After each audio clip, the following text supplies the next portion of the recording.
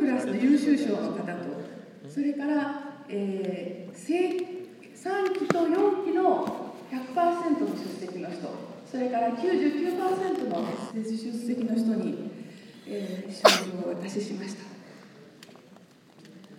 もう少しでもらえなかった人たちもいると思います。これは皆さんが毎日一日毎日を大切にしてこなければ皆勤賞はもらえません。正勤賞ももらえません。ある日突然日本語が上手になるのではないですよね。ある日突然幸せになるんじゃないんです。今日毎日大切にして頑張っていれば、今日はうまくいかなくても、明日は今日頑張ったことが明日いい結果になって出てきます。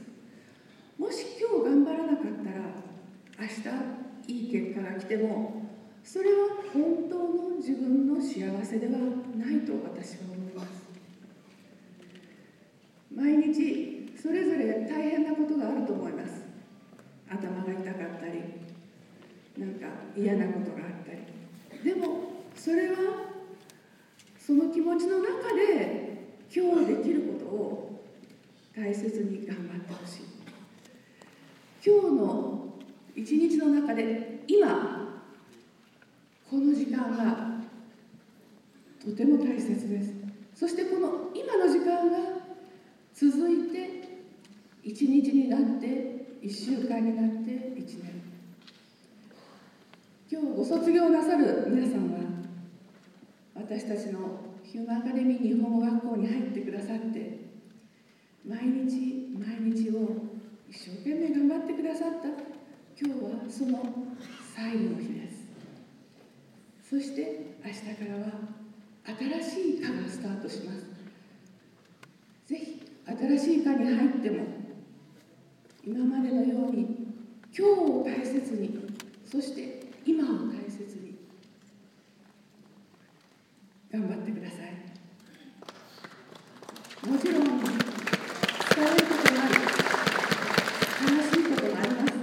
でもそれでも一生懸命悲しんで、一生懸命苦しんで、そして今日を大事にしてください。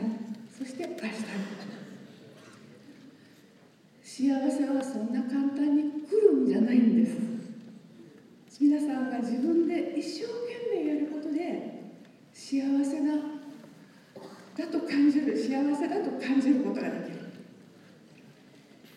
皆さんの将来は皆さんの中にあります。私はいつも卒業式にお願いすることがあります。入学式の時にお話ししたことと同じです。皆さんは自分の国を出て日本にいらっしゃいました。とても素晴らしい人たちです。なぜなら自分の国だけじゃなくって他の国を見てみよう、他の国で勉強してみよう、外の世界を見てみようと思った素晴らしい人です。そして皆さんの国にはそう思っても留学できない人がたくさんいます。ということは皆さんは選ばれた人たち、素晴らしい人たちです。そして今日本語を勉強してくださって日本語で話ができるようになりました。日本語を読むこともできるようになりました。書くこともできるようになりました。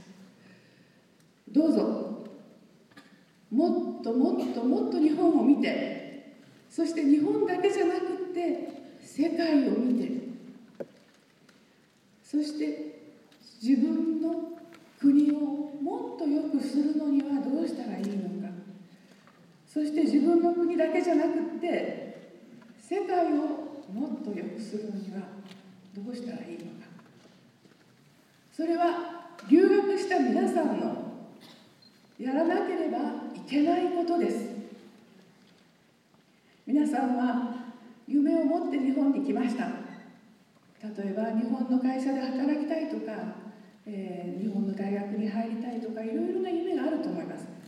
でも自分の夢だけでは私はいけないと思います。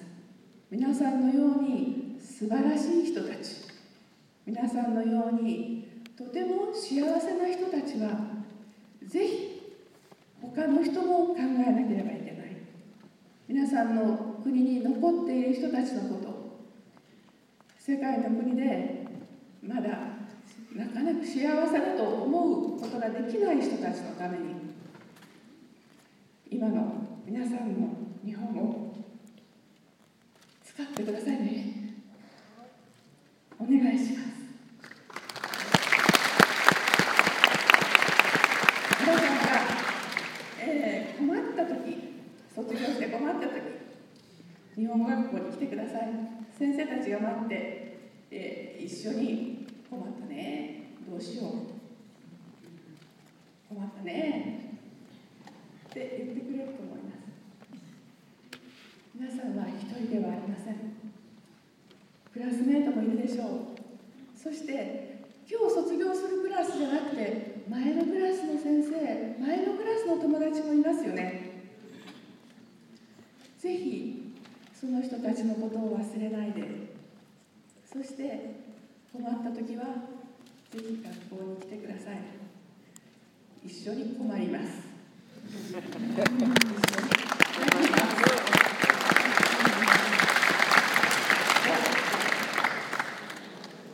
卒業する皆さん、今日が最後。